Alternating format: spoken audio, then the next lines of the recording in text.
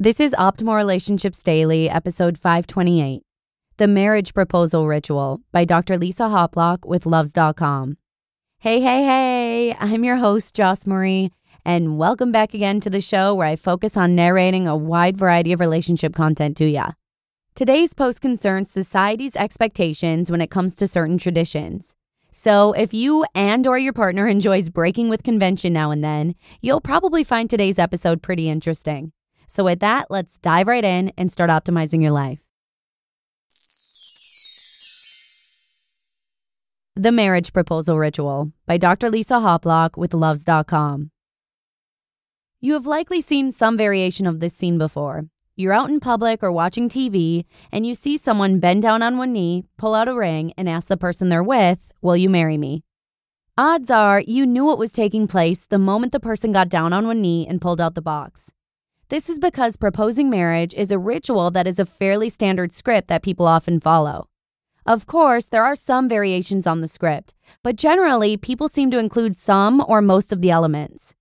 This post describes those script elements and what people sometimes think when that script is not followed. Rituals involve intentional and often formal behaviors that communicate social information.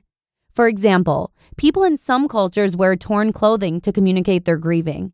Rituals provide people with a sense of control because they provide a script. To give you an example of what I mean by a script, I'd like you to imagine that you are at a restaurant. When you enter the restaurant, the hostess brings you to a table, a waitress greets you, and you order drinks and food, and when the meal is over, you receive and pay the bill. There may be variations to this script depending on the type of restaurant, but generally, you know what to expect because the experience is similar from restaurant to restaurant, and there are a few elements of the script that are stable across restaurants, such as ordering and paying for food. If the restaurant script isn't followed, for example, if you are asked if you want the bill right when you enter the restaurant, then you'll likely be thrown off. Thus, the restaurant script helps you to anticipate what is about to happen and facilitate smooth interactions. Rituals also communicate values, are a way to bond with others, and help perpetuate and encourage socially agreed upon ways of behaving. In other words, following a ritual tells others a bit about you and helps to perpetuate the ritual and its script. Proposing marriage is one common ritual that involves a well-known script. How people go about proposing marriage can vary quite a bit, with some proposals being quite showy and others being more low-key. But there are a few elements of the proposal script that are relatively stable across proposals.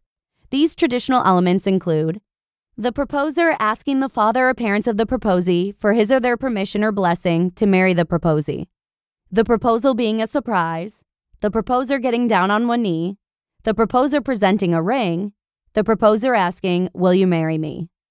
There are two kinds of proposal surprises. The shock, which comes out of the blue. For example, if I hear on the radio, "Lisa Hoplock, your boyfriend wants to know, will you marry him?" And the climax, which involves a slow build-up to the proposal, such as a carriage ride, a nice dinner, a walk on the beach, then the proposal. Marriage proposals are considered to be the cornerstone of relationships, and people expect to hear an entertaining story when they find out that a couple has become engaged. When members of a couple don't follow the traditional proposal ritual, then others sometimes shame them, don't consider their proposal to be legitimate or official, or think that something is wrong with the relationship. For example, in one study, researchers presented a range of hypothetical proposal scenarios to over 1,000 participants and asked the participants to rate the strength of hypothetical couples' relationships based on whether or not they followed the traditional proposal script.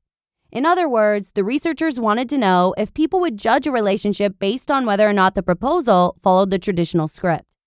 Participants rated relationships as stronger when the proposal was traditional versus when it was not. Note that the couple members themselves may consider the relationship to be strong even if they don't have a traditional proposal, but that outsiders might question the relationship's strength solely based on how the proposal went down. This could have implications for the support that others provide or decide not to provide to the members of the couple down the road. Having a strong support network is important for relationship well-being. Another traditional element of the ritual for mixed-sex couples is that the man proposes to the woman. People are often aware of gender roles when it comes to proposals. Even though men are usually the first to say "I love you," women in mixed-sex couples are often the ones who are ready to get married first. According to some research, women indicate this to the man, then wait for the man to be ready to marry them because the ritual dictates that men are the ones to propose. Men are usually ready to propose within about 6 months of receiving hints or discussing it with their partner. Women often play a role in planning the proposal by helping to choose the ring, for example, but the time when it actually occurs is usually kept a surprise. If the woman proposes, then it is often viewed as illegitimate or a joke by the partner and others because it goes against tradition. For example, in an episode of the show Friends, baseball fans booed Phoebe when she proposed to her boyfriend at a baseball game. At the start of the previous century, it was so unconventional for women to propose that a tradition was developed where it was okay for a woman to propose on leap year and Sadie Hawkins Day. This tradition isn't followed as much anymore, but was quite popular back in the early 1900s. Social reinforcement helps perpetuate the script, so it may not be too surprising that many young men and women in this day and age still often hold traditional views of proposals. What are your thoughts? Do you prefer the traditional ritual? If you proposed to someone or if someone proposed to you, did you follow the ritual? Why or why not? You just listened to the post titled The Marriage Proposal Ritual by Dr. Lisa Hoplock with Luvze.com. Thank you so much to Dr. Lisa. And just remember that it's you and your partner, not outsiders, who determine the strength and authenticity of your bond. So with that, let's sign off for today.